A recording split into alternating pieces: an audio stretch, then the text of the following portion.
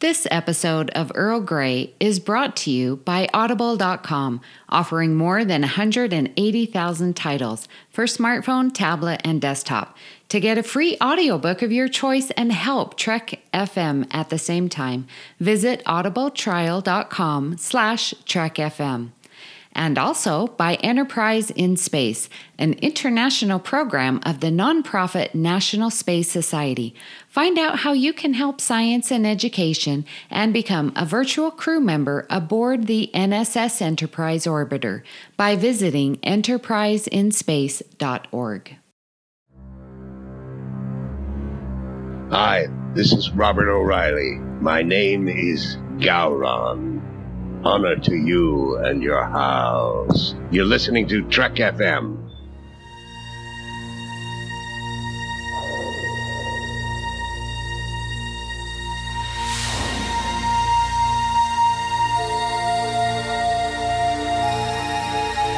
Tea Earl Grey hot.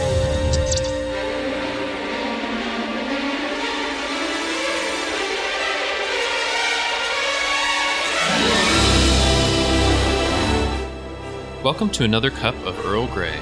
I'm your host, Justin Ozer, and join with me today is Richard Marquez. Richard, how are you doing today? I'm doing fantastic. I'm a little tired thanks to my dog, but we're good. Yeah, and I should mention that we're recording this in December, but when this comes out, it's January 2nd. So Happy New Year, everybody who's listening to this in the future.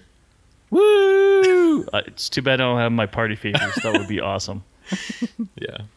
So, Amy's actually out this week, but we do have a special guest today that we'll be introducing in a few moments. But first, I wanted to read some feedback from the Babel Conference about our last episode.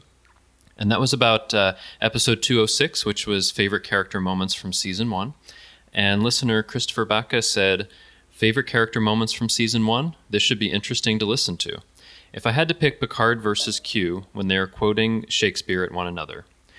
Geordi and Troy in Arsenal of Freedom, Picard and Beverly in Arsenal of Freedom, and Riker and Data's introduction. That was before he listened, and then after he listened, he said, interesting picks. The psychological test was only referenced in the TOS episode Bread and Circuses. Another Arsenal of Freedom moment is the end when Picard acknowledges Geordi's abilities in handling command of the ship by letting him finish the mission and hand back the ship in one piece. So thanks for the feedback, Christopher. And Richard, I think Arsenal of Freedom is pretty popular for top character moments from season 1. That seems to be, I gathered that. Yeah, it was like Arsenal of Freedom. Because we had 2 in our episode, and then he mentioned like 3 or 4 of them. So no code of honor? Oh, come on, dude. That's all you, Richard. I'm sure it is. Yeah, I'm sure it is. But it was interesting that he did the one with Picard and Q quoting Shakespeare at one another. I didn't even think about that. Yeah, I forgot that was in this season. So yeah. Oh, cool. Right on. Right on. Well, Alex posted, I love this idea. Such a great way to cover so many amazing moments throughout the series, and it really makes you think about each episode in a ways I usually haven't before. And I completely agree with you, Alex. Thank you for the comment. And yeah, for sure. When I was doing the research, I'm sure it's the same thing for Justin and Amy, but when I was doing the research, it made me think quite a bit about each episode and had to go through them. So thank you. Yeah, I was definitely thinking about it in a different way when you had to pick out certain character moments instead of looking at your favorite episodes or the unsung episodes, when you're just looking at it from the moments, or even before we did the funniest moments. But just looking at the character moments in one season is great. And I think we're looking forward to doing that over the course of all 7 of the seasons, plus the 4 movies. So there's a lot more to look forward to for that. Yes, indeedy. Excellent. So let me introduce our special guest. It's Brandy Jackala. Brandy, how are you doing today?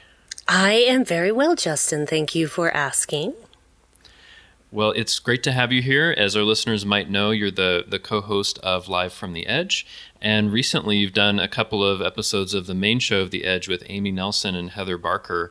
And I love those episodes, and I think they've gotten a lot of really great feedback. So if our listeners haven't heard those, I think they should really go back and listen to those, and also follow along with you and Bruce Gibson for Live from the Edge, which when this comes out will be starting up again in a couple of days.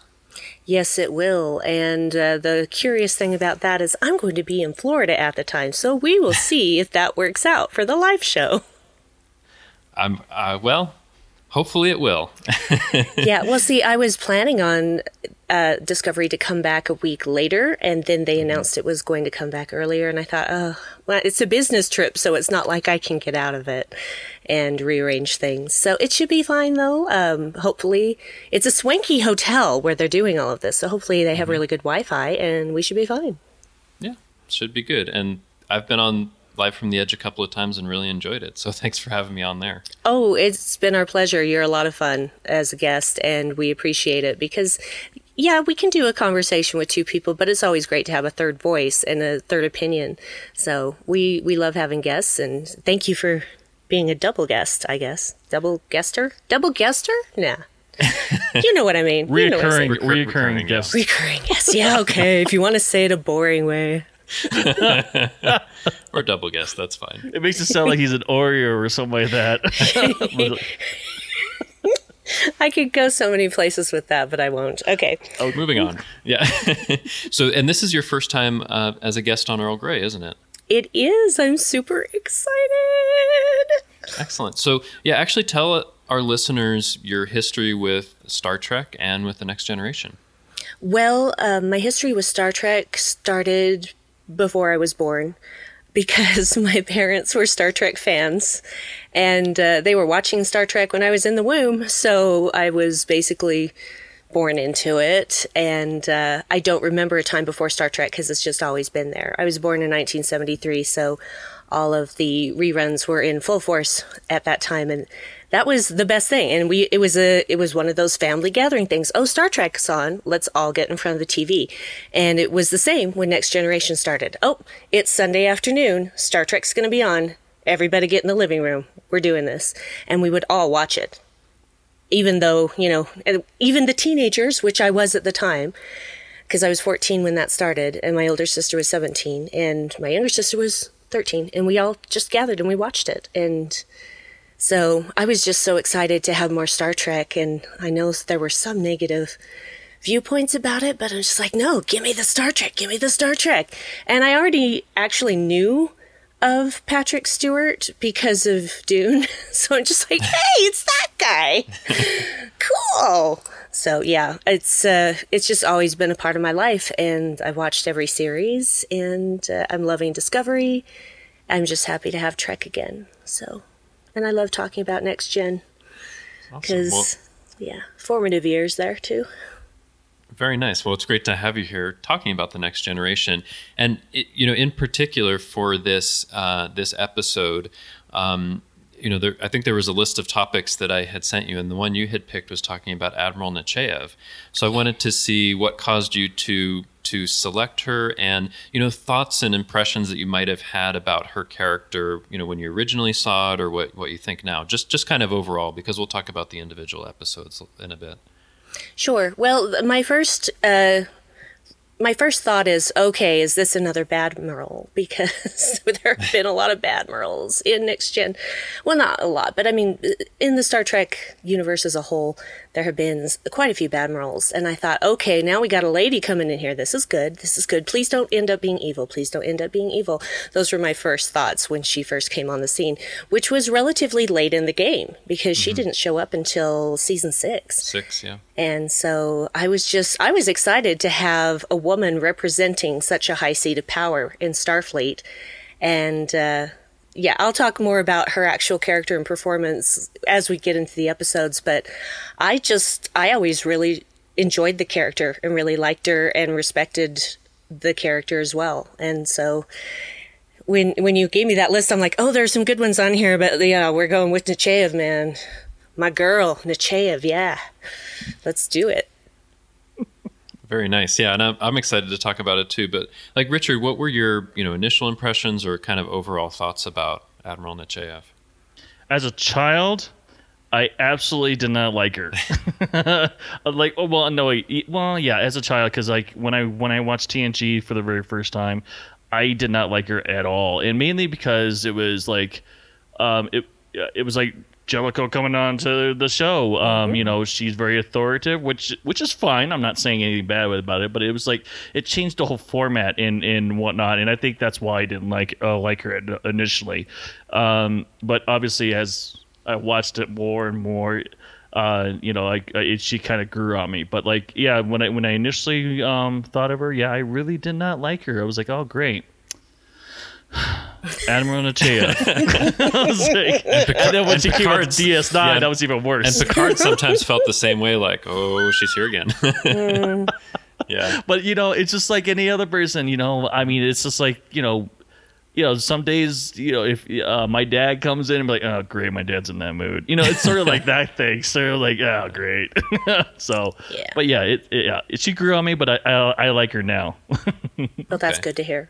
Yeah, I mean, I think that at first, like when I was first watching The Next Generation, which is much more recent than you guys, but I was watching it and this character came in and it seemed like, and we'll talk about this, like she's in some important episodes and doing some things that Picard is uncomfortable with or that like he really doesn't want to do, but she is the person that is there like, I have my orders from Starfleet Command, Captain Picard, I'm giving you your orders.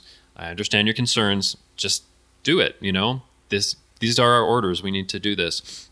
So I've come to appreciate it more, appreciate her more in subsequent rewatches. And she's definitely not a Badmiral, because for me, a Badmiral is, they're corrupt or they're taken over by an alien entity. They're in it for their own power. Nechayev is, I think we'll see pretty much always there just to make sure the chain of command is followed and the orders are carried out. So but she has to do it for difficult decisions and in such a way that sometimes people don't like it. And I think she's accepted that. Not everybody's going to like the orders that I give. So. Right. Yeah. No, I totally, yeah. Mm-hmm. All right. So let's talk about, before we talk about the specific episodes, I was thinking about this, like, was she the first, female admiral that we saw in The Next Generation? It turns out she wasn't. There was a small role for an Admiral Hayes in Realm of Fear a few episodes before this in early season 6. But I think that was like a really small role. And because Nechayev she's on TNG 4 times and on DS9 twice, everybody knows who she is. She's really prominent. Quite possibly the most prominent female admiral that we get in the Prime timeline until Cornwell and Discovery, maybe. But I mean, she's a character I think everybody knows, and she's the most prominent female admiral certainly in The Next Generation. Oh yeah, that's beyond it. Yeah, without a shadow of a doubt. Yeah, yeah, for sure. Oh yeah, right. So actually, the first episode that she's in is Chain of Command Part 1, which is Season 6, Episode 10, which aired in December of 1992. And basically, in introducing this character, I guess to talk about Chain of Command, so, that's the one where there's supposedly this threat with the Cardassians, and Picard and Crusher and Worf have to kind of have this covert operation and investigate it. Picard gets captured and tortured, which happens kind of in the second part. But in the first part, Nechayev is basically, coming in and telling Picard that he's relieved of his command, right?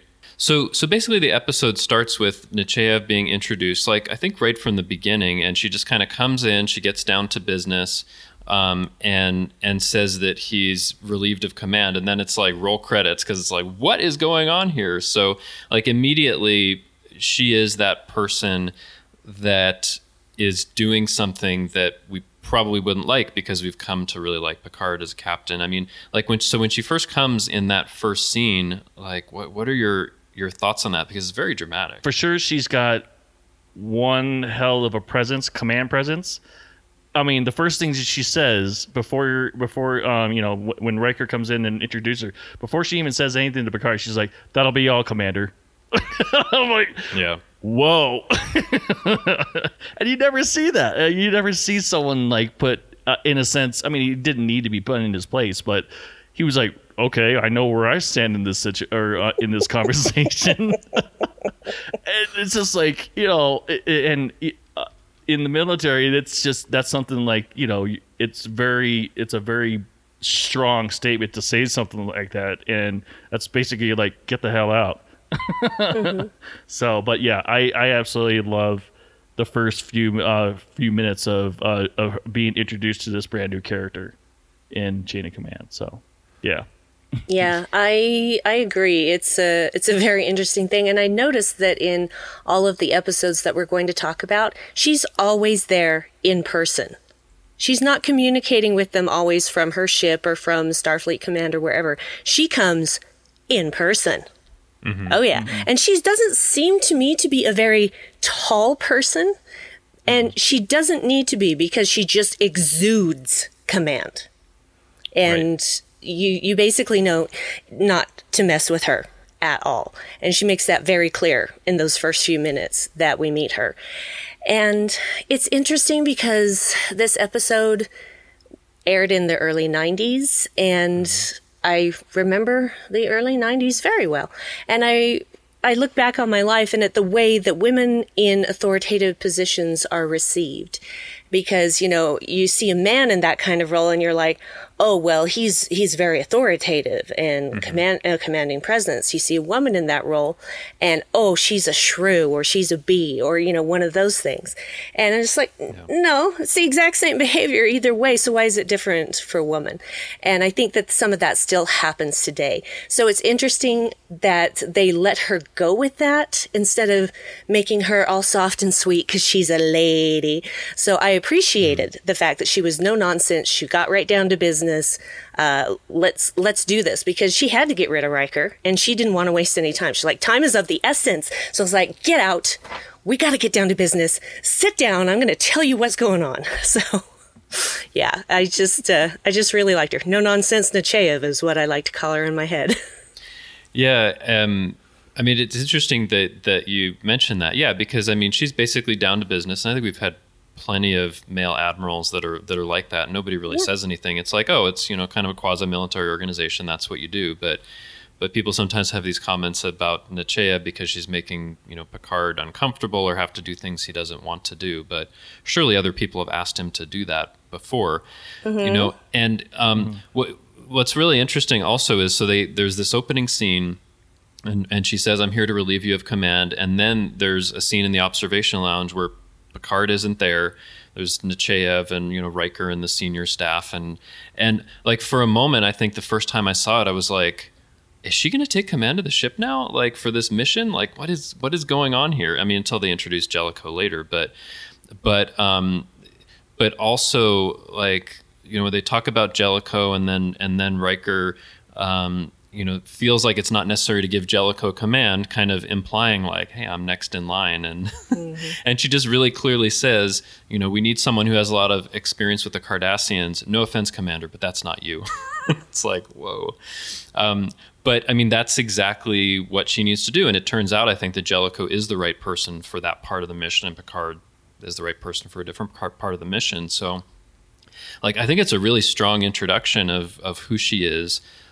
That she just gets down to business and wants to accomplish things, and she doesn't care like who it is. If they're not right for the mission, they're just not going to do it. So, yeah, and she tells it how it is, and that's what I absolutely love. Those very first moments that we get to see here is that we see, you know, she means business. She wants to, obviously it's a very heightened situation anyway. I mean, they're about to go to war if it does happen, and you need to be ready. And in a sense, you need to have one of your best commanders that basically have a just as loud of a bark as she does. And that shows it with Jellicoe, because he's very on point on getting everything done and whatnot. So yeah, I mean, for sure, he continued on the pace that Nechayev had already set. So yeah. And in this episode, I mean, she just has a small part after that observation lounge scene where she's talking to Jellicoe on the monitor about what's going on. But yeah, it's like a really strong kind of memorable introduction and important two-parter. And I think it's interesting, like a lot of these are part of like two-part episodes. A lot of them have to do with Cardassians. I mean, there's like all of this kind of important stuff that they're And some of them, they're setting up things for Deep Space Nine or Voyager. And they brought her in a lot of important episodes. They're not going to bring her in like Sub Rosa or something like that, right? Yeah, that was actually one of our options of what to do for this podcast. And I thought, how on earth could we rewrite that so that it is palatable to anyone? We might do it someday. Completely scrap it and write a new story is basically all I could think of. But they always had her doing like important thing. I mean, I think as we'll see, important roles, important episodes. It's not just like a throwaway thing. So I appreciate that a lot. The way that they were kind of, building her character. So that's very obvious when you see the rest of the episodes, and basically watch them all together, because that's what I did to just refresh my memory. And I just thought, wow, well, she's always there in person. She knows how to get things done. So yeah, it just made me actually really love the character even more rewatching those episodes.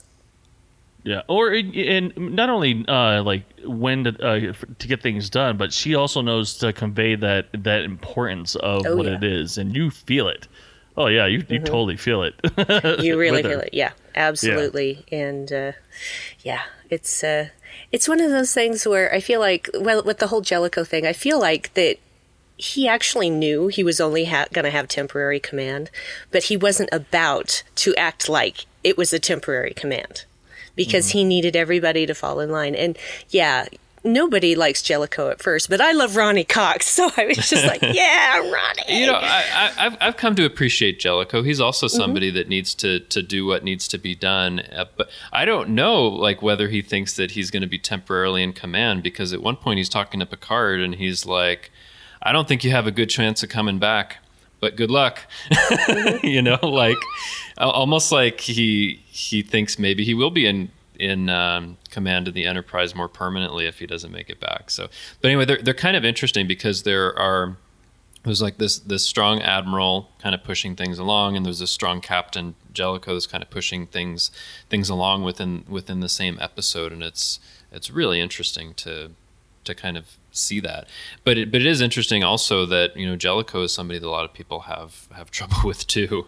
So yeah, I don't anymore. I can appreciate the character and what he's trying to do, and it is absolutely true that he was the right person for the job, and Nechayev knew exactly what she was doing. So he was the right person to negotiate that treaty. Just wow! Because really, honestly, how would a Picard have gotten to that same end result? I just don't know if he could have in the same way, because the Cardassians are a different kettle of fish, if you'll forgive the pun. They're kind of fishy, a little bit like invertebrates. But I just don't know how that would have worked out with Picard doing that, because you can't always solve every single problem with nice diplomacy. Sometimes you have to have someone like Jellicoe there to make them wait for a stupid amount of time, to make them think you're a loose cannon and are just going to pop off at any time. Sometimes you need that. It's just a fact of life. But yeah, so he was the right person. He pushes them to get all their defenses and all the systems in the ship to get ready, and it's driving them crazy, but they kind of need it. But they do it. They do it. They're capable of it. He knows they're capable of it, and so it gets done. That's all there is to it. And that actually bothers me now. Now that we're talking about that, it's so obviously they run a starship. They know the dangers of being in space and whatnot, and yet they can't like up the pace a little bit. I mean, that just further enforces the. I know Ken's gonna love this, and same thing with Zach. But it further enforces that the fact that the Enterprise D is a cruise liner. So. I mean, well, no, I'm not taking away from any of the workers that work at cruise liners, because I know they work hard. Yes, they do. Very hard. But I'm just saying the employees, as in the officers of the Enterprise, are on a cruise. Yeah, well, their mission isn't war. Their mission is exploration. So they do come into conflict. Well, neither is a cruise ship either. Yeah. Yet they work hard. Yeah, that's true. But they... But at the same time, I feel like... Yeah, I understood both sides of that conflict, because suddenly they're being asked to do stuff that, they could have done in a normal, relaxed amount of time, but he needed it done immediately. And so he demanded that it be done immediately, and it got done.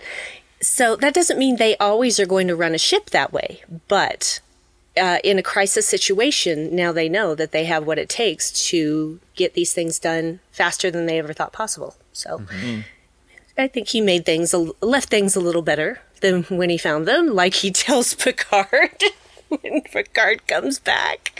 Yeah. So, yeah. Well, I know we kind of took a sidetrack a little bit to talk about Jellicoe, but I mean, he's a big part of the episode too. But he's a big part of the episode, and actually, the orders that put him in command are signed by Nechayev. So it's really she's kind of putting that into effect that Jellicoe is the one that's in command of the Enterprise. So, I mean, like, even though she just has a couple of scenes, and a lot of these episodes, just a couple of scenes, she's doing things that kind of kick things off in a certain direction and affect like the rest of the episode or the rest of the two-parter. So. Yeah, interesting to see. All right, should we move on to the second appearance? Sure. Okay, so she was Admiral Nechayev was next in Descent, Part 1, which was the 26th episode of Season 6, aired in June of 1993. So that's the one about the Borg. They've been influenced by Hugh. They're kind of individuals, and Lore is kind of in command of this group of Borg that wants to kind of rid the galaxy of organic beings. Maybe that, I don't know if that's a good summary, but then Lore convinces Data to join them. But her role in this episode is that there are these kind of Borg attacks that are going on. And you're right, she comes in person. She likes to come in person, doesn't she? She does, every time. Every single time. To see Picard. I mean, it's kind of a short scene because there's a captain's log where Picard says, that Starfleet sent Nechayev to take command in the sector. So they have, a conversation about, all the starships that are going to be in the sector and that she'll have a certain flagship. And but I think the important part, even in that short scene, is that she questions him about Hugh. And Hugh was the Borg that they came across who kind of became an individual, and Picard decided not to basically commit genocide with the Borg and wipe them out, but to kind of send individuality to them and hope that things would get better for the Borg, or it would affect them in some way that didn't eradicate everybody. But Nechayev really takes a hard line with him about it and says that he could have, rid the Federation of a mortal enemy. And if there's an opportunity for him to do that in the future, he has to take it, and I think it weighs on him. She's just in that short scene, but it weighs on him, later in the episode when he's like, did I make the wrong decision? I don't know. What do you think about, this appearance and bringing that back up about the decision he made about Hugh? I love continuity. And I love it done well. And this episode does it well because, they could have just, written the rest of that off and just said, oh, okay, Hugh goes back to the Borg and is absorbed into the collective and they brainwash him and now he's just a Borg again.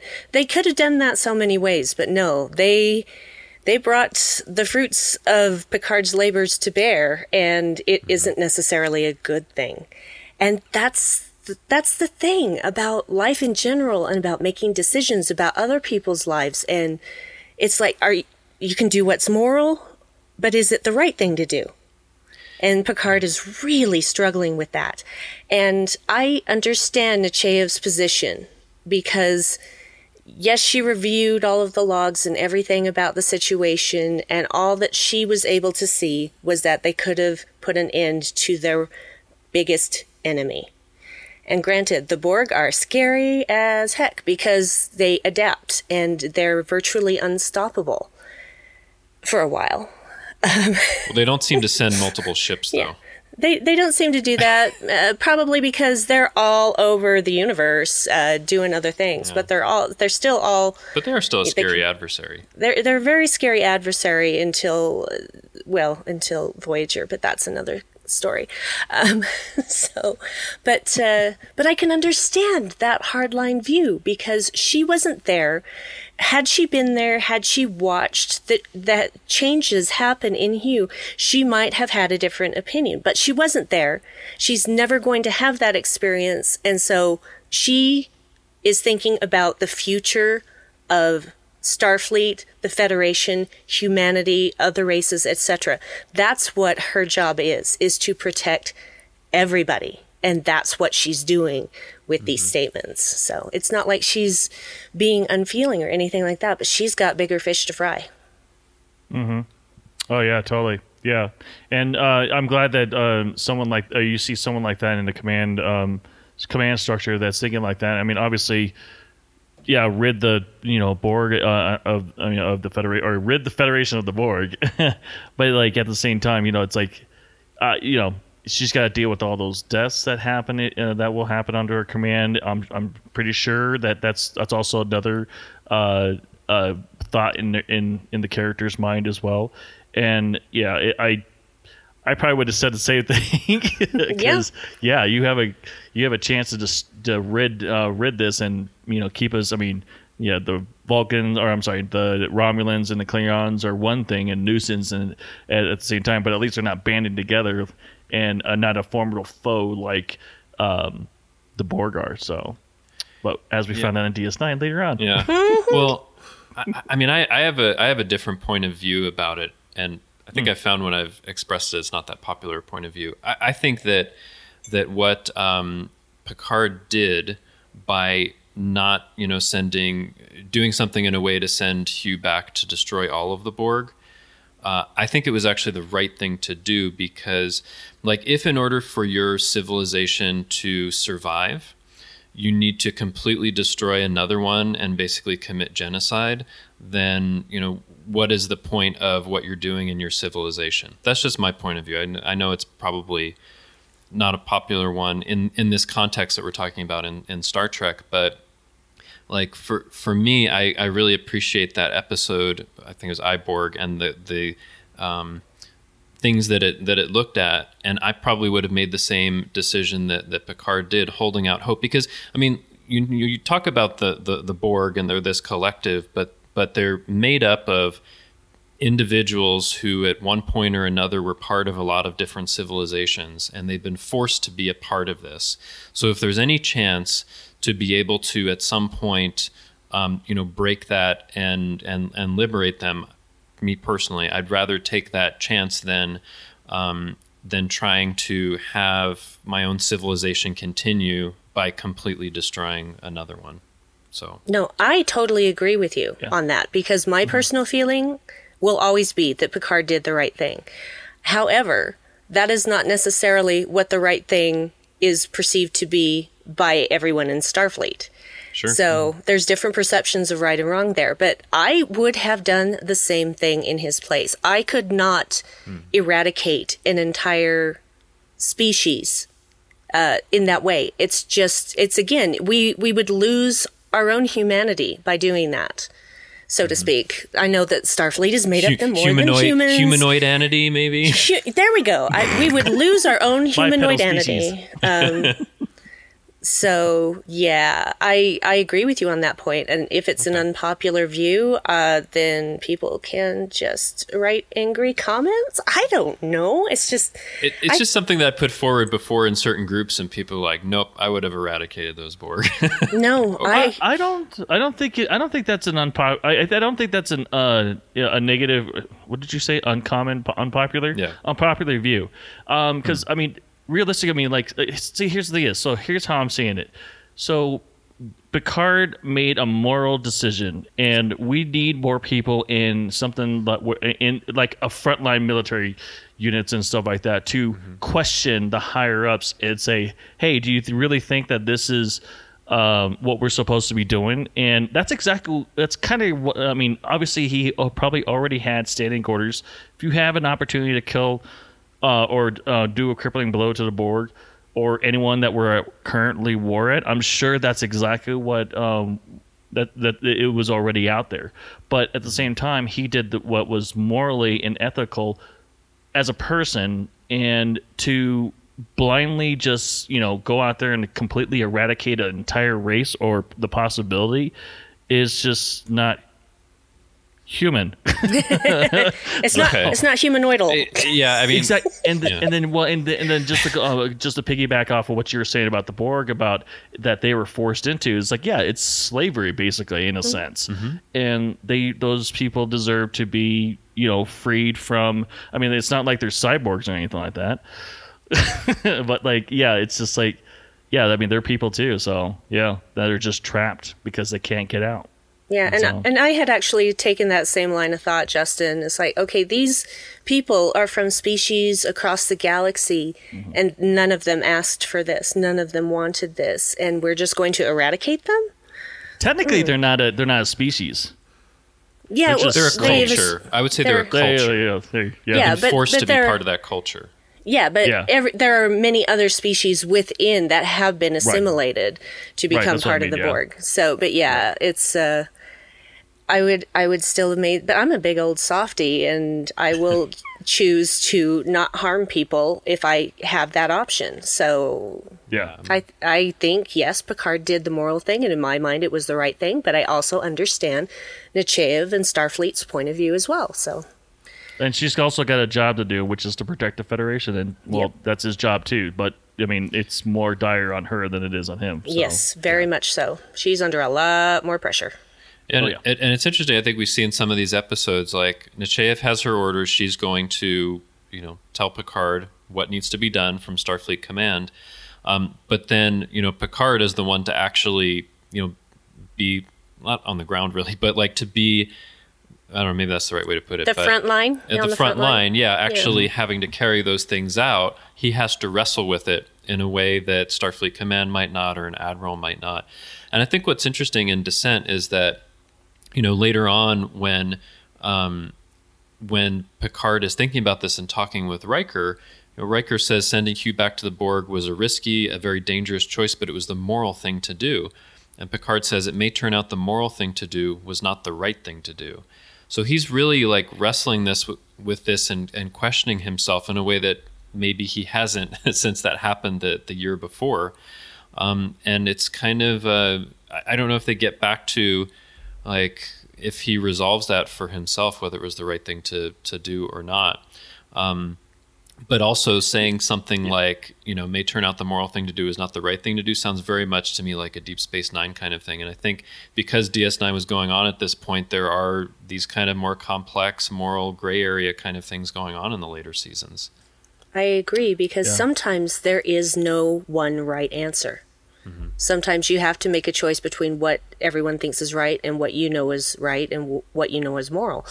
And those are not easy decisions to make. And, it's good to have a character like Picard that has that high sense of morality to wrestle with these things and come to his decision. Because, anyone who blindly follows orders without question, they might make a good soldier, but they're never going to make a good leader. Mm-hmm.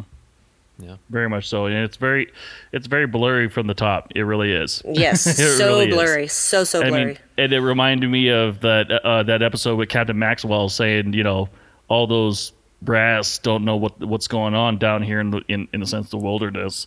It's true. The Wounded. Really I was just watching that before we started recording. Thank you. I just couldn't remember the name of the episode. I was like, I know it's Captain Maxwell on the Phoenix, but I was like, what is that episode name? Yeah, it is really interesting to think about those things. Yeah, right. Totally. So let's go on to the third appearance of Admiral Nechayev. That's Journey's End, Season 7, Episode 20. Aired in March 1994. And Journey's End is basically the Wesley episode. I know you don't like Wesley, but it's more than that. And we're actually going to focus on a different part of it, right? But I mean, I think the real crux of the episode, besides what's going on with Wesley, is that there's this treaty that's been signed with the Cardassians. Again, an episode with Cardassians. And there's been a treaty, and there's some worlds, some Cardassian worlds that are currently in Federation space, some Federation worlds in Cardassian space. And there's a Federation world in Cardassian space, and Nechayev is ordering Picard to move those people, and they're Native American people that had originally come from Earth a couple hundred years before, and they have to move. And Picard, is having this discussion, and these. He's having a real hard time with it because, of course, there is this history of Native American peoples being, removed some hundreds of years before. And it's like they're doing it again. There's a distant government, and they're not going to be able to kind of do what they want. And he kind of really wrestles with this. I think what's really interesting in this one, when she gets introduced, is that previously there had been, this tension in some of the other episodes when, and he specifically makes tea in her favorite canapes and Valerian canapes. Valerian canapes. Sounds yummy. Mm-hmm. Yeah, I'll take one. I mean, so she comes into the room. She tells Riker to leave, of course. and but he's used to it by then. He's just like, he's bye. like, all right. He was already on his way out the door. Yep. See you later. And so she starts saying we've worked out these things with the Cardassians, and I think it just stops her in her tracks. Like, are those Valerian canapes? He's like, yeah, I found out the kind that you like, and she's like, oh, that was really thoughtful. And I think that's interesting because it's the first time where she's kind of getting out of that official role and being like, oh, you did a thoughtful thing for me. Let me just take a moment and stop and, enjoy your hospitality. So I kind of like that about her character, that she can, I think over the course of some of these appearances, even though there's only 4 of them, they get to know each other better, and it becomes a little more informal. And I think in this one he still struggles with what she's telling him to do, but there's not quite as much tension in the first part of it. Yeah, there's not. The thing that I love is that she just marches right in, and he gets out, I think, as far as, would you like? And then she just starts in. And then I love how just in mid-sentence, and her back is to him, and she just stops and turns around and realizes that they're Valerian canapes. And then she sits down and they have a conversation because somebody took notice of her as a person and not just an admiral. And he did say that he had asked her aid for, what was her favorite food, etc., something that he could connect with her on to make her feel welcome on the Enterprise. And it worked. It worked really well, I think. And yes, she had come to give him very difficult orders that she makes it pretty apparent, I think, in later conversations that she doesn't agree with either, but she has her orders. Yeah, I think even in the initial conversation that they're having, so they're talking about this situation, and she's saying, well, one of the representatives was included as part of the discussions. We considered their objections, and they were ultimately rejected. And so she's trying to kind of, and I think you even see when she's talking about it in the episode that she is sympathetic to the difficulties he's wrestling with, and even says that she made some of the arguments he's making about this to the Federation Council, but they've rejected it, and now it's time to carry out these orders. So she's not just somebody that's like, here's your orders, go do it. I don't even care what you think. She does care, and I think she listens to what he has to say, and she's like, I feel the same way, and I told them this was a problem because of this and this, but we have our orders now, let's carry them out. Right? Mm-hmm. Yeah. And even, or at least it was going to start like that before she noticed the canapes. That's true. I mean, I guess he got her with that gesture to kind of open up a little bit more and actually give some hints that she doesn't quite agree with it either, but it's what they have to do. So I don't know. Yeah, and she even says later, because he's talking to her again on the view screen, and he says, Admiral, can't you talk to Starfleet Command? And she said, I did, 2 hours ago. It's not that she hasn't kept trying, because she has. And she makes that clear to him. It's just, it's one of those situations that has no good, right answer that's going to come about. And so they have to find a different resolution. I really didn't have anything more to add to what you guys were saying, because you guys were hitting all the points that I was already thinking. Just one of the things that I really like about this episode is that you actually finally get to see her tone it down from being that strict military leader to a very nice person. But I was going to ask, Brandy, do you think that her being, being the assertive person that she is, and then going in there basically guns blazing with Picard, that it's a representation of females back then that were assertive, like what we were talking about earlier, like in the real world in the 1990s, right? Okay, yeah, because women had to work 2 to 3 times as hard to get to the same level of authority that men did, and unfortunately often still do. And even when they get to that level of authority, they will be, if they show any kind of emotion or weakness, they will be attacked. And so I think that plays a lot into that representation of her character earlier on, because that's the way the world was. Now, granted, this is supposed to be the idyllic future where everybody's equal and all of that, but in the original series, women couldn't be starship captains. So things of the time are still reflected in this idyllic future. And I think that was one of them, that women can't show any weakness, or else, someone will think, oh, well, she's just being an emotional woman. She's being hysterical. She's being this or that, when that has absolutely nothing to do with anything. So. Yep. Yeah. Well, I mean, what's interesting about that opening scene in Journey's End is that Picard makes a gesture, and she's like, "Oh, I'm going to take that gesture and see if maybe that'll help us to work together." I'm not sure if he hadn't made that gesture, if she would have, but it affects some of the things that she says and how she says them. And even at the end of that scene, she says, "Thank you for making me welcome," because it's probably such a rare thing that anybody would do something thoughtful like that. They're like, "Oh, the Admiral's here.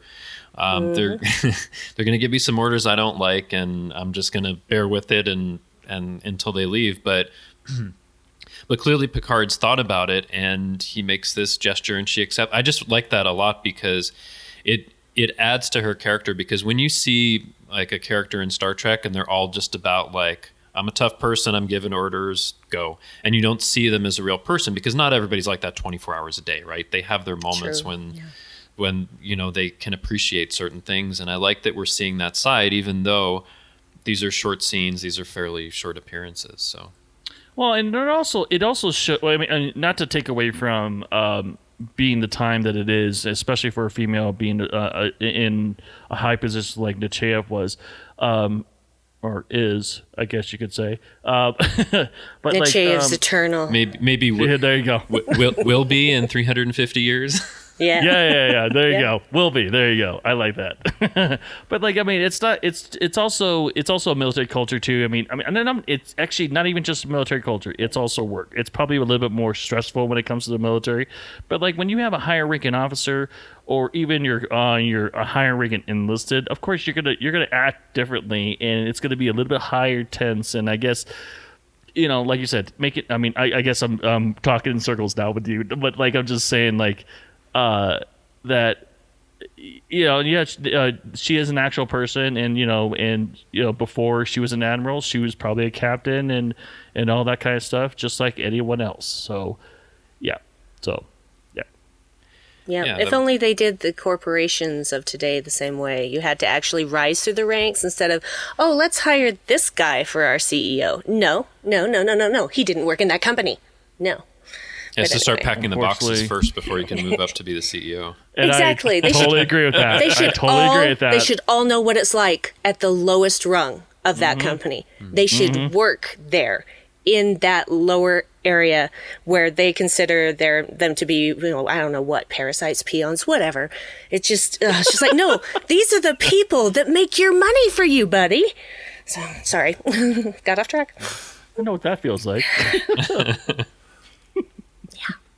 Right on. Yeah, but I mean, I think that is one good thing about Star Trek, because you do see that, like, even if someone is an admiral, they're like the highest ranking person, they were a cadet once, a long time ago, and they were an ensign, a lieutenant, a commander, a captain, all that stuff, and they've moved through over the years, so they can have an appreciation, I think, when they're giving I think when Nechayev is giving these orders to Picard, that she probably has an appreciation, like, when I was a captain, there was some admiral giving me orders I didn't like either. So, and I think that's why I think she's kind of sympathetic to certain things. Like, I understand, I made that argument, it was rejected. So I understand where you're coming from, but you've got to do this for me. And I'd like to see that, like a Captain Nechayev series. That'd be quite interesting. Ooh, nice prequel. I'm in. I like it. But yeah, like, we don't think about that sometimes. Like, oh, there's this admiral and they're giving these orders, and it's a real pain for Picard. But they've done all this stuff before. Yeah, and exactly. It's different in the military than it is in a civilian chain of command. Yeah, they have to have made it through. Unless, no, even still, you start at the bottom for an officer. I mean, technically you're not private, but I mean, in a sense, in the officer ranks, you kind of are. Mm-hmm. So. Yeah. Well, then how do we explain Kirk going from cadet to captain in one movie in the 2009 Star Trek? Things work differently in that other timeline. I don't think that we don't live in that timeline. In the prime timeline. That's why. Yeah. I mean, it is one of those things where you're like, I don't think it's realistic that would happen. But Brandy's taking a stab at TOS. No, he's taking a stab at the Kelvin timeline. I'm taking a stab at the Kelvin timeline. But still, the standard orbit guys talk about the Kelvin. I like the Kelvin timeline a lot, and I love the first and third movies especially. But there is something unrealistic where it's like, you were just a cadet and here's a ship. But yeah, it's just like, and you spent like a part of the movie not even on the ship. You got thrown off onto an ice planet where Spock conveniently was and Scotty conveniently was, and anyway, sorry. I mean, Nero messed up all that stuff. What can I say? Yeah, you know what? It's okay. It's okay, because if were it not for the Kelvin timeline, I don't think that we would have had something as great as Discovery, because it reinvigorated interest in Star Trek, and I can't fault them for that at all. I did enjoy the third movie a lot. I really enjoyed the third movie. I love all three of them. I love them all. Well, I mean, it's the reason that I'm here. If it wasn't for the 2009 movie, I wouldn't have had my interest in Star Trek rekindled to try to. There you all go. On my phone. There you go. Okay. See? So there is, whether you like the movies or not, you cannot argue that they did not have a massive impact on the reinvigoration of Star Trek. Oh, yeah, totally. I mean, exactly. Nobody can argue that they didn't have an impact, so. Every time I ran into someone, if I had my Star Trek shirt, I usually got run into like older people, quite a few years older than me, and and then when 2009 happened, it's like I can't believe I'm going to say this. I got kids basically, not like kids, like 20-year-olds, and I can't believe I'm at that age where I'm about to start saying that now. But like we're there, Richard, you got these there. Kids. I know, right? Yes. I'm the old man. No, if they're young enough that I could have been their mother, then they're a kid to me. So. Okay, so maybe not a 20-year-old, but no, 20. No, I'm 44. So, okay, 20-year-old. Okay. Yeah, I could definitely be the mother of a 20-year-old. I have many friends who are mothers of 20-year-olds. So yeah, and I absolutely love it. Because when 2009 came out, I absolutely hated it the first time, and then I watched it a couple times, and then my view didn't change. But when I ran into someone that was like, "Oh, you're a fan of Star Trek? Oh, I love this Star," and it sparked off this whole conversation, and he had no idea that there was this whole entire television show that happened way back into the past, way before him and I were born, and him and I talk here and there. It's amazing on how much he's gotten out of it. So I can't fault 2009. Unfortunately, J.J. Abrams for rejuvenizing our the I like rejuvenizing. That's great. Let's use that from now on. It's not rejuvenating, it's rejuvenizing. Sounds so much better, actually. Let's do it. Yeah. You're welcome. Yes. Thank you, Richard. Yeah, but definitely. I mean, it's good when people come in all kinds of different ways and they can look back at what's come before. Yeah. Should we go on to the next one? Yeah. Yes, sir. I actually have a question for you guys about which one you want to do next, because Nechayev was on 4 episodes of TNG and 2 episodes of DS9, and actually the next episode of TNG came after the first episode of DS9 that she was on. So I'll leave it up to you which you want to talk about first. So chronological or... Chronological and air date. The DS9 one is first. Well, then let's talk about the DS9 one. Let's go with the air date and the chronology. So. All right. So, yes, we're a TNG podcast, but we'll talk about DS9 a bit here because, I think it rounds out what you see in the arc of her character as well. Yes. All right. So... Dang it, we're crossing the streams. I thought you said crossing the streams was bad. It is I'm bad. okay with it for Star Trek, but... The world. So the last one that we had talked about was Journey's End, which aired in March of 1994. But then before Nechayev's last TNG appearance, she was on Deep Space Nine in the Maquis Part 2, which was Season 2, Episode 21, aired May 1st, 1994.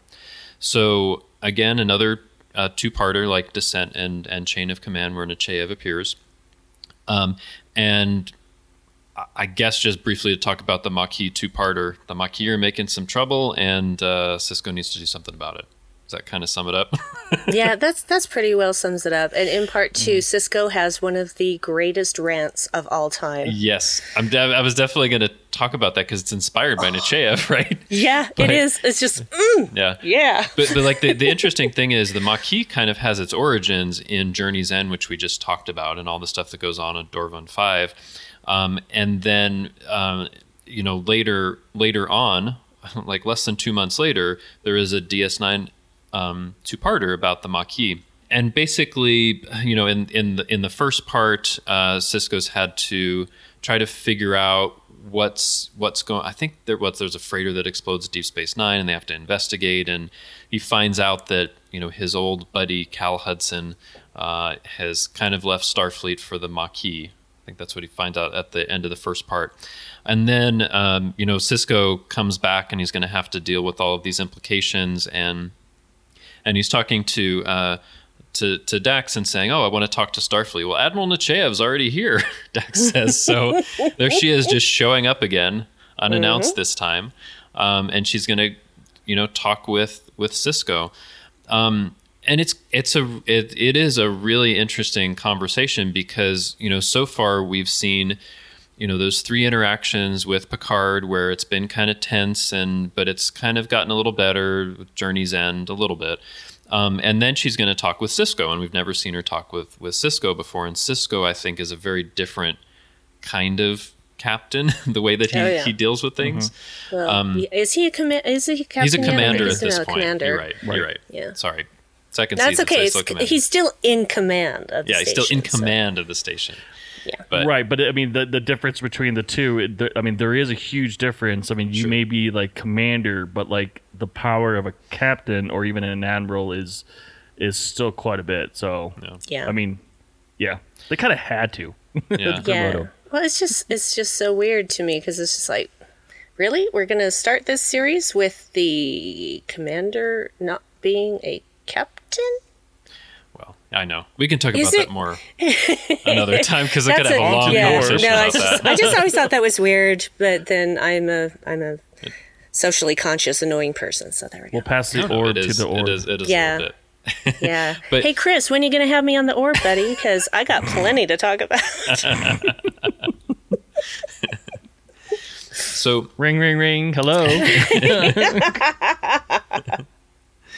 So Nechayev comes to Cisco's office on Deep Space Nine, and one of the things that happened before was Gul Dukat was kidnapped by the Maquis, and she's just letting Cisco know that the Central Command's on alert.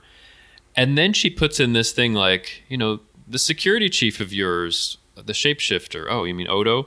And it's like, wouldn't you be better off with a Starfleet officer heading your security team? So immediately she's starting by like questioning what he's doing. And just in that first part of the conversation, what do you guys think about that? Just kind of like they have this situation going on and she's going to question, the basically the head of security that he has in place. I kind of feel like it was not inferring you should replace him, because if she thought that he should be replaced, she would have just said so. She was finding out how Sisko felt about Odo, what his qualifications were. She was fishing, basically. She was on a fishing expedition. Because she didn't say it as a command. She just said, wouldn't it be better if, as if to make him think about that choice. So I felt she was just on a fishing expedition to see what Sisko actually thought about Odo and his capabilities and his loyalties. Yeah, I mean, go ahead, Richard. Well, I was just gonna say, it was more to me. It sounded like more like a suggestive order, and put it basically like you said, putting a seed in his mind, saying, "Well, don't you think you should do it this way?" Probably towards regulations or something like that. Because I think he doesn't quote the regulations that there has to be a Federation security officer in order to handle Federation matters. Not in this one. I think they talk about that in later DS. Okay, so But the way that I took it was like, okay, so we've seen Nechayev, talking with Picard and in different sectors, and now something's happened on Deep Space Nine that takes the Federation's attention, and Bajor and Deep Space Nine aren't part of the Federation. So I think what she's saying is there's this important Federation matter, and we don't have a Starfleet head of security here. I want your assurance that I can trust this person will handle the situation. And I mean, she basically gets that assurance, because I think she's looking like at each step of it just to kind of see, like, do we have the right team in place? Is everything secure here? So I kind of took it. I think Sisko takes it as very confrontational, but I took it as she's just trying to make sure all of the right people are in the right place, and that there isn't any kind of problem, right? Exactly. She doesn't want to find out later on that the security officer was helping the Maquis or something. So she's just basically finding out about Odo, and she does, and that's the last you hear of it, because she's satisfied with what she found out. Yeah, although of course later you get Eddington, but I don't want to talk about Eddington. Let's talk about it. Hero of DS. No, I'm just kidding. Yeah. No, but don't make me come and punch you, Richard. But it has implications later. But like, what's interesting is, so they keep, after she talks about that, they keep talking about what's going on with the Cardassians, and Sisko says there's a bigger issue, which is the Maquis. It's just as all they're a bunch of irresponsible hotheads.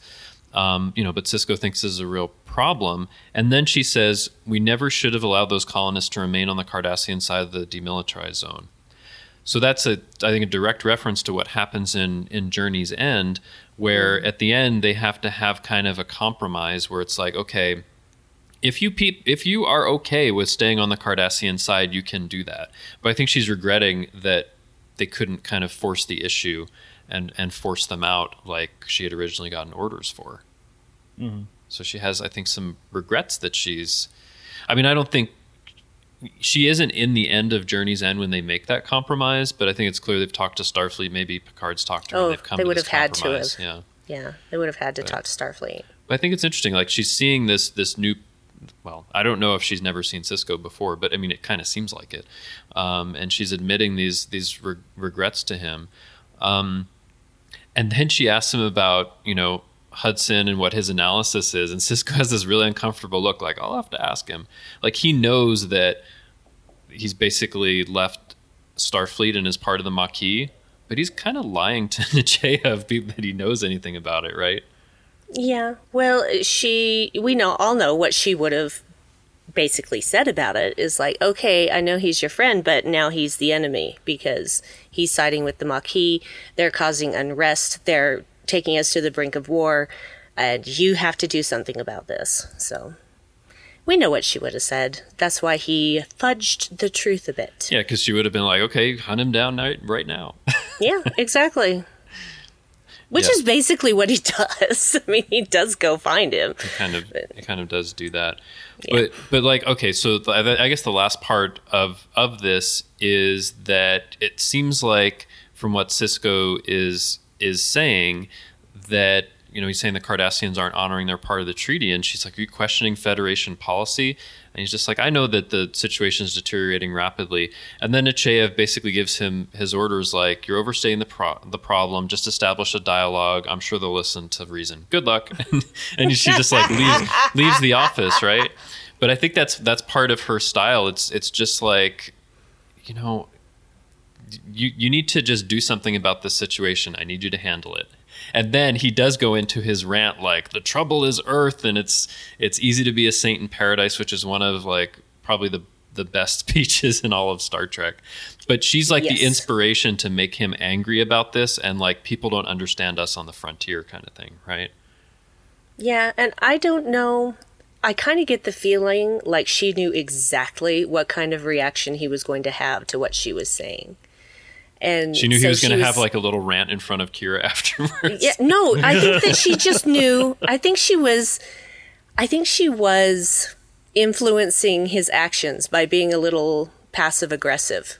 Mm-hmm. So basically saying what she knew anyone, any admiral would say in the situation. Oh, I'm sure they'll listen to reason, knowing it would drive him nuts. But it would also get the situation solved. She didn't tell him, she said, yes, establish a dialogue. I'm sure they'll listen to reason. She didn't say anything else beyond that. So she basically was leaving it up to him as how to handle it and lighting a fire under his bum to get it done by making him angry. Interesting. I hadn't actually thought of it like that, but... That's how I thought of it. But, that may not be how the general populace thinks about it. So interesting. Well, I want to also ask, like, in this first appearance, like, what are your thoughts on her interaction with Sisko versus how she interacts with Picard? Well, I think that her interactions with Sisko are not nearly as abrupt as when she first started interacting with Picard, because she has, I don't want to say she has softened a bit, because it's not about being softer. It's about trying to look at the situation from another point of view. But in the end, she still has her orders, because she's not the end all and be all of Starfleet. So she has her orders, and she has to give other people their orders as well. So, but she knows that, I feel like she knows that DS9 operates in a much different way than any other Starfleet base. And so she went in with an adjusted attitude so as not to just immediately alienate Sisko. What do you think, Richard? So I saw. Okay, so if we're gonna compare the interactions between Sisko and Picard, Picard to me is a very experienced captain, and he weighs more when it comes to like experience. When it comes in, maybe Nechayev doesn't have quite as much experience. Maybe she has about the same, but she feels intimidated by the fact that he is the captain of the flagship, basically, and is doing all these great deeds and whatnot. So when it comes to like Sisko, the way I think that she or the character is portrayed is that he's inexperienced, but she also knows he's also intelligent and enough to figure something out, like this kind of problem.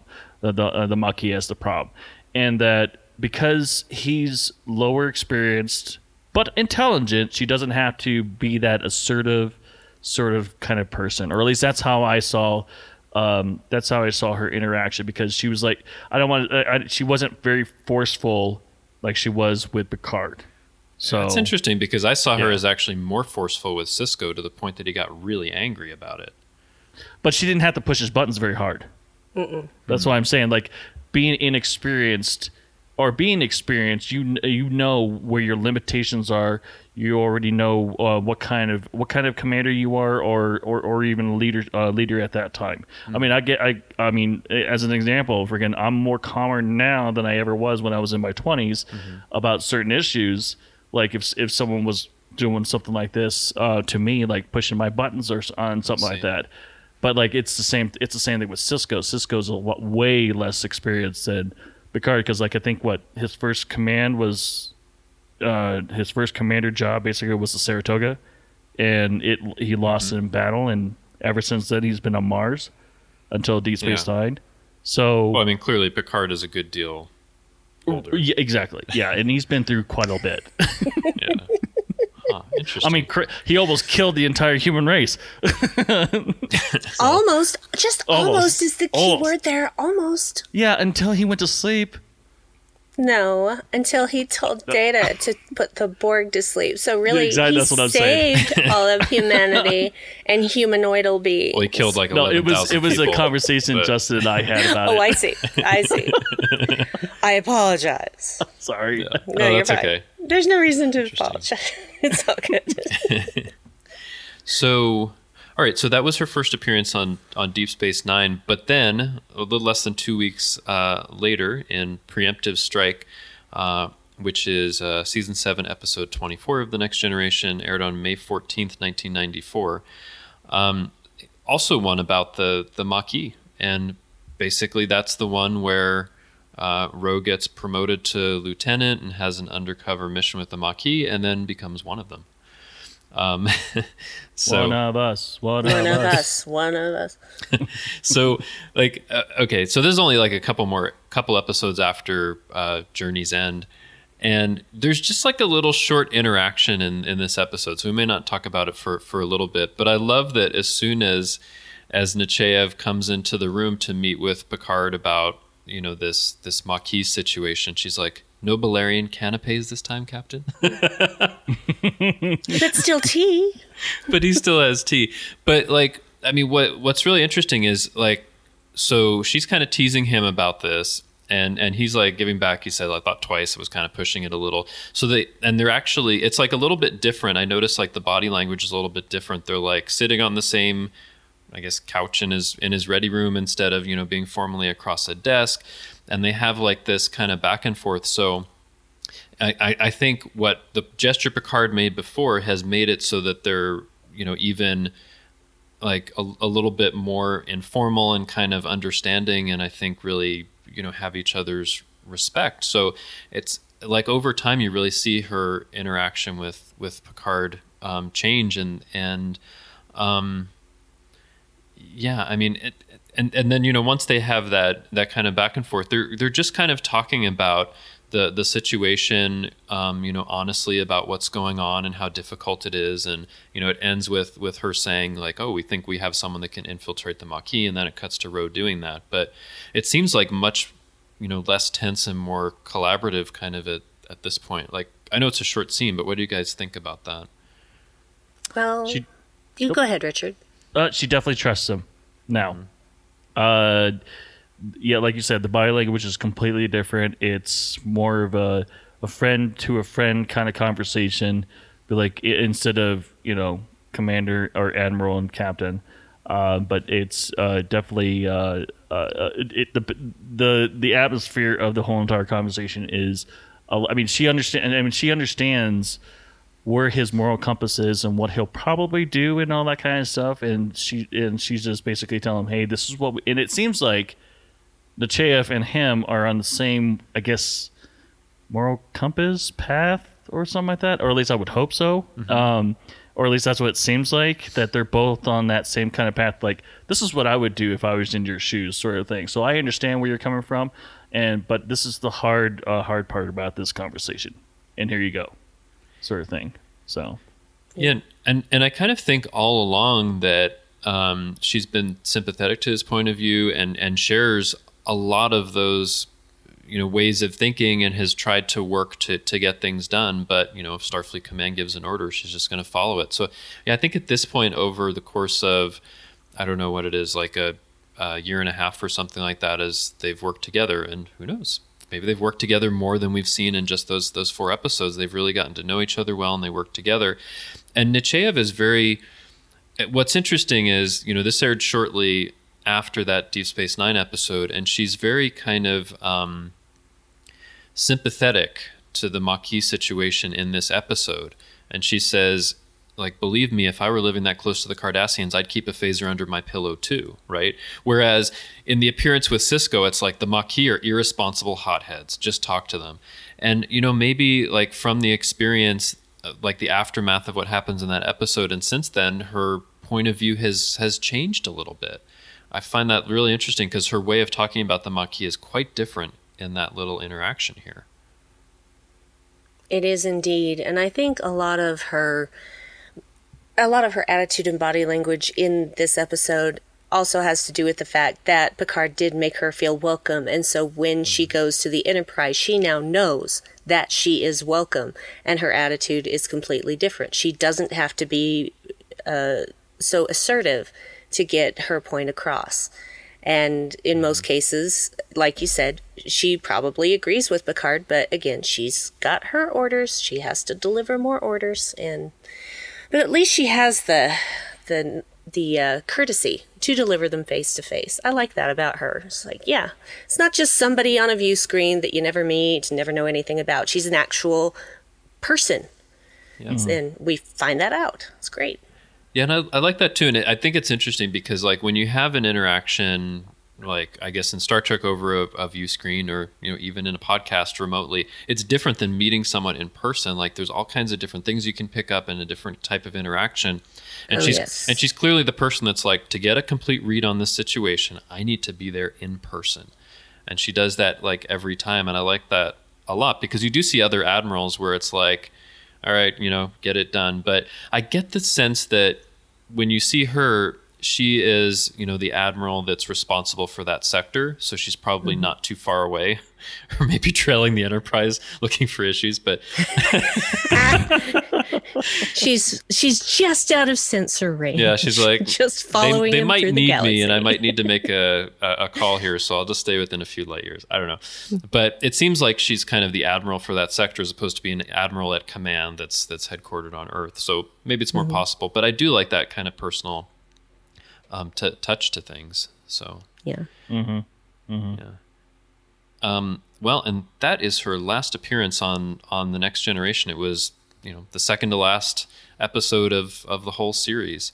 But she did make one more appearance on Deep Space Nine, which we'll talk about. I don't know if it's an appearance. It's a cheat. Okay, the actress Natalia Nagulich appeared as a version of Admiral Nechayev. There you go. Okay, how's that? And it'll be interesting to talk about that. I mean, I want to talk about it because it is Nechayev appearing, but spoilers if you haven't seen it. The Search Part 2, but it's really an illusion and not her. So that was Season 3, Episode 2, aired October 3rd, 1994. So maybe we'll just talk about that a little bit because... yeah, it does turn out, I mean, you don't know when you're first seeing it, but it does turn out that this is an illusion by the Dominion to trying to figure out if their strategy will help to kind of take over Deep Space Nine and Bajor. And what's interesting in this episode, I think, is that Nechayev is portrayed as someone who, you know, is kind of cozied up to the Dominion representative and is like, we're just going to do this. You got to get it done. And it makes Sisko like really angry.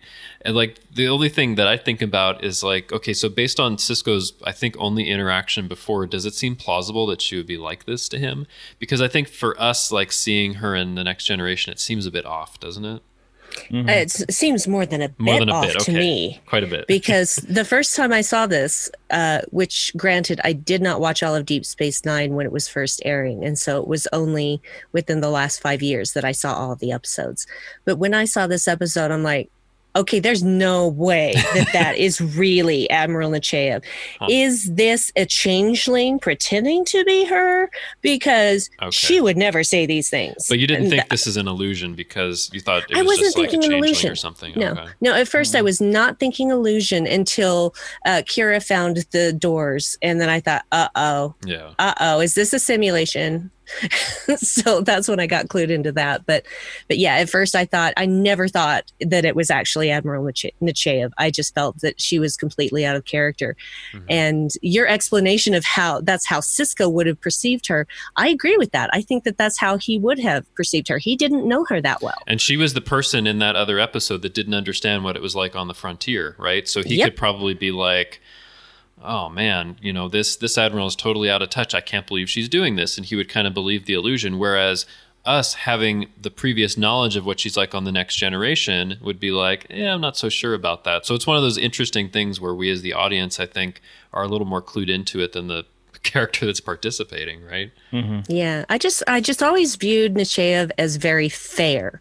Mm-hmm. And so for her to just be cozying up to the Dominion and trying to ram all of this treaty stuff through, I just thought, nope, no, Yeah. she would never do that. She would never do that with someone she hardly knows. Never. Well, and you know what the sad thing is? Like, I took a look at this and compared, the number of scenes and lines. Like, this is her biggest role in Star Trek. I know, that's the worst part. Oh. And Like, it's come on, because guys. I think she's in like 4 different scenes. She gets a bunch of lines. It's probably twice as much as the nearest competitor, because she's usually in like 1 or 2 scenes. But this is actually her biggest role, and it just makes me think like, oh, I wish that we could have seen her more on The Next Generation or on Deep Space Nine, because she really just got a few appearances, and like the most fleshed out appearance isn't really her, and she's not acting like she would. So it's kind of ironic. It is a bit ironic, but hey, what an impression she left, because I never forgot about Nechayev. She's unforgettable. So I would love to see Picard in this simulation and just see what you know what I mean.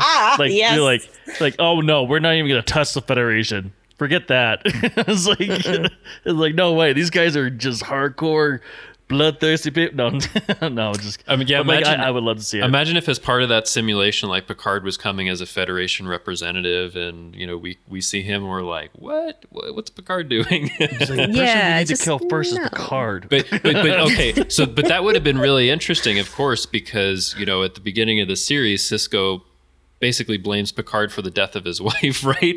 So like, what if Picard came back in the simulation, and he might have every reason to think that Picard would do something terrible like that, based on his past experience.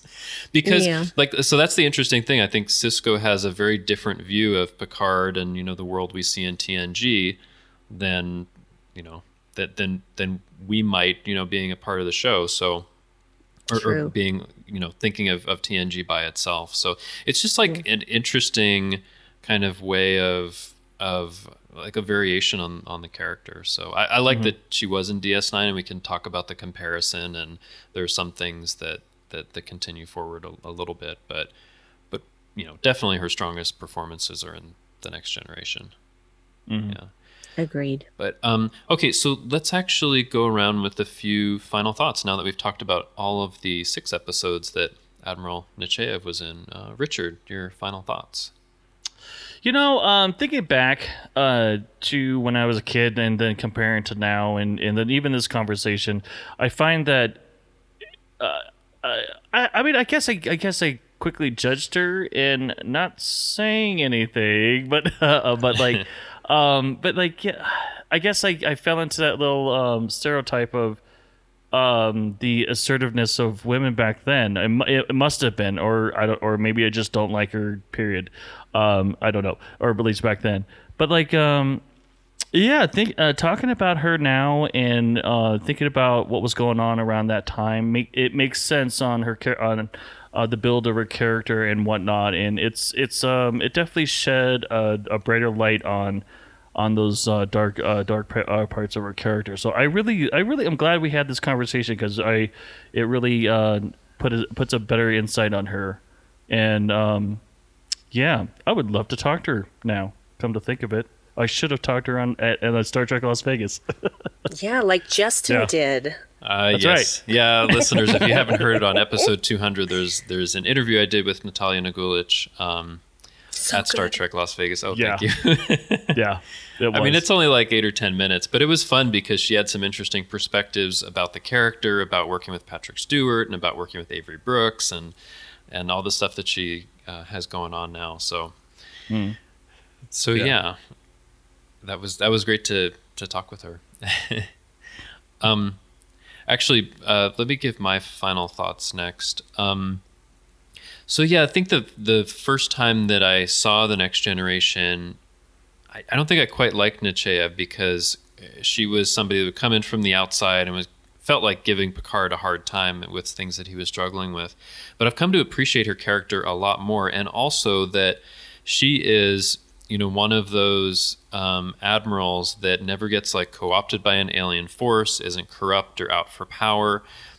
she's basically doing her job and doing it well, even though some of those situations are really difficult to give those orders, and she recognizes that, and she tries to do some things, on Picard's behalf.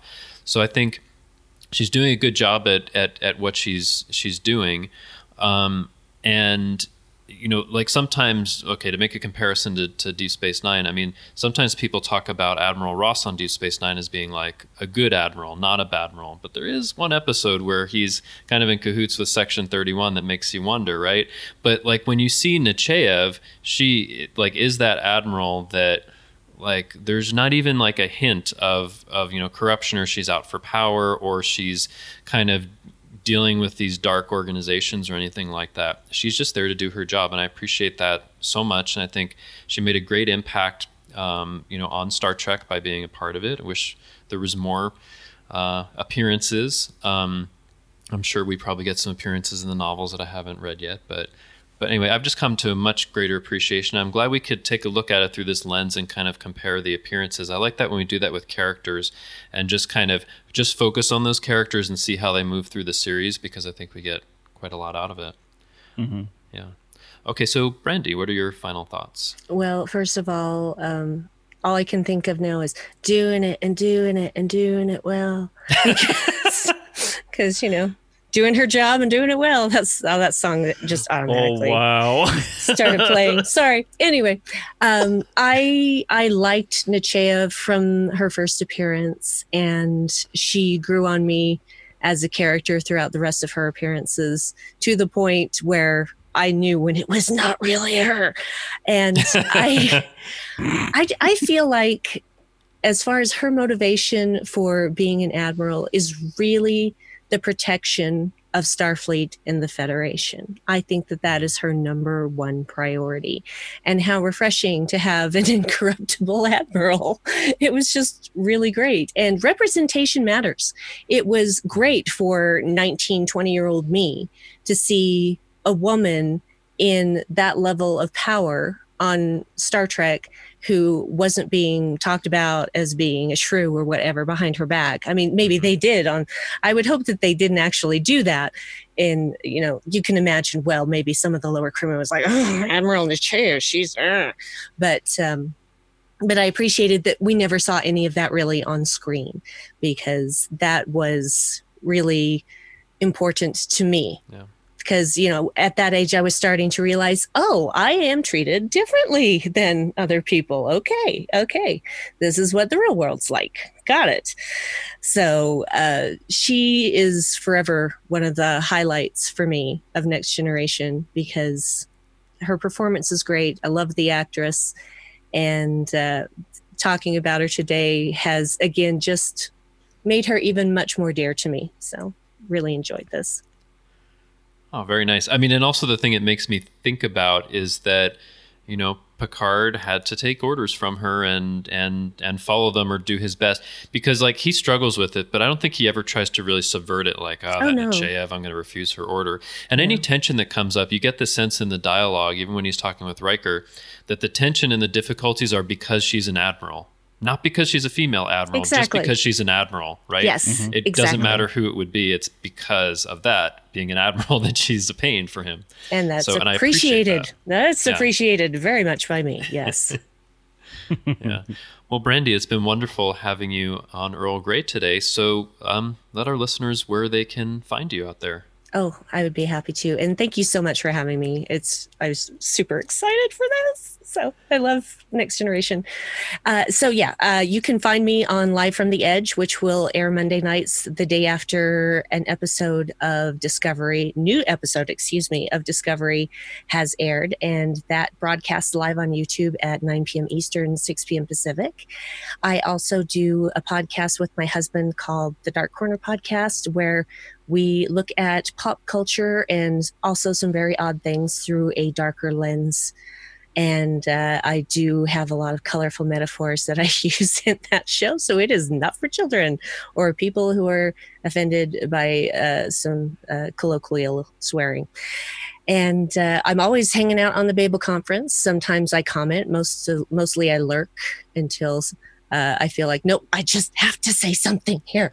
And then I comment. And and who knows what other things you might hear about on Trek FM in the future. You never know where I might pop up. Excellent. Well, it's been really wonderful having you on today. Thanks so much. Well, thank you so much. Especially, it's so funny because Amy is now traveling to her home state of Utah, and I'm already here and happy to not really fill her shoes, but to provide that third voice in her absence. I've made that drive more than once, and it is really boring. It is a really boring drive. I did that a couple of years ago, going from Salt Lake City to Vegas, and I think I got a ticket. I got a ticket on that highway. Yeah, my car loves to go 80. She gets really excited when we get in that stretch where, here, 80 is the speed limit. I'm going 85. There you go. And then it drops down to 65, and the cop's right there, right up to that sign. Yeah. I'm like, I'm like super paranoid about that. So I'm always just like immediately slowing down, people riding my tail. Yeah. I'm like, buddy, there's 2 lanes here. You can go around. Yeah. So I'm not gonna when I got the ticket, it was night. Yeah, so that I didn't happens. see him. Yeah. That drive is hard in the daylight, but in the night, it's like, please just let me stay awake long enough to get home alive. Yep. So boring. Such a boring drive. Well, it's been so fun talking about Admiral Nechayev, but that isn't the only thing we've been talking about here on the network. Here's what you might have missed elsewhere on Trek FM. Previously on Trek.fm, Earl Grey. Exactly. I mean, like Arsenal of Freedom, like there's plot A, plot B, and plot C, if you look at it. I mean, this episode really has a lot going because when I think of Arsenal of Freedom, I don't think of it as a Geordi episode, but yet we've just mentioned 2 really important moments with Geordi and him taking command and, building his character. So it's a great episode. Stage 9, a podcast about the people who make Star Trek. I mean, it's, there's a scene with a bear and Leonardo DiCaprio and, whatever. As I understand it, it's not a pleasant scene. They're not high-fiving each other. It's pretty intense, I wouldn't say it's unbearable, but it's pretty intense. Waka waka. Anyway. The 602 Club. For me, first of all, only being the second Star Wars book I've ever read, I like the difference of having a series of short stories and not just one novel by one author like the Claudia Gray book that I read, Leia, Princess of Alderaan. The Edge, a Star Trek Discovery podcast. Okay, so I'm reading this really great book that I recommend. It's The Ultimate Star Trek and Philosophy, The Search for Socrates. It's a collection of stories from all different authors, and it's been on my bookshelf for a year. And that's what else is happening on Trek.fm. Check out all these shows and join the conversation about your favorite corner of the Star Trek universe and beyond. You'll find us wherever you get your podcasts. If you're an Apple user, be sure to hit the subscribe button in the Apple Podcasts on iPhone, iPad, or Apple TV, or the desktop iTunes app to get the latest episodes as soon as they are published. And please leave us a star rating and written review.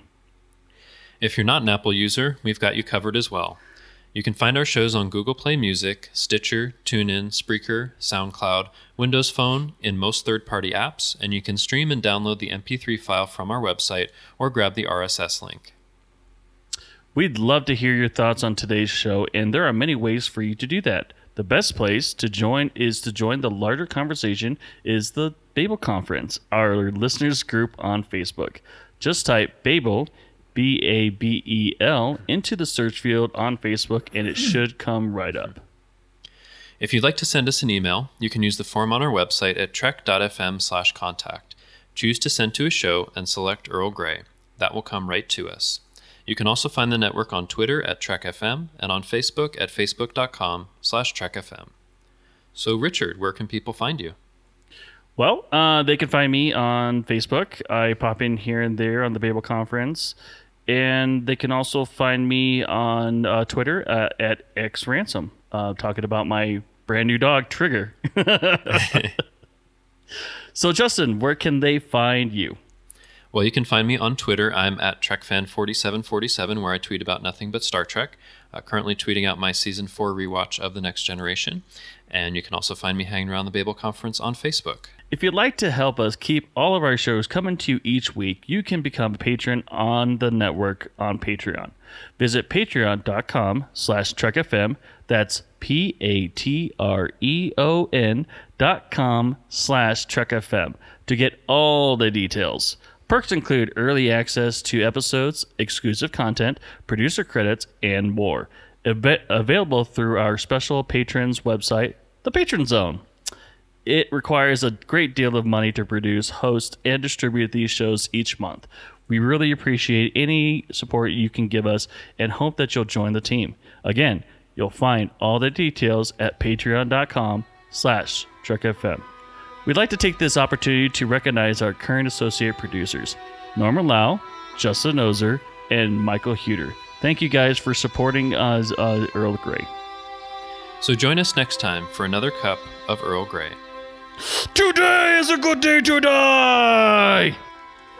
Things are only impossible until they're not.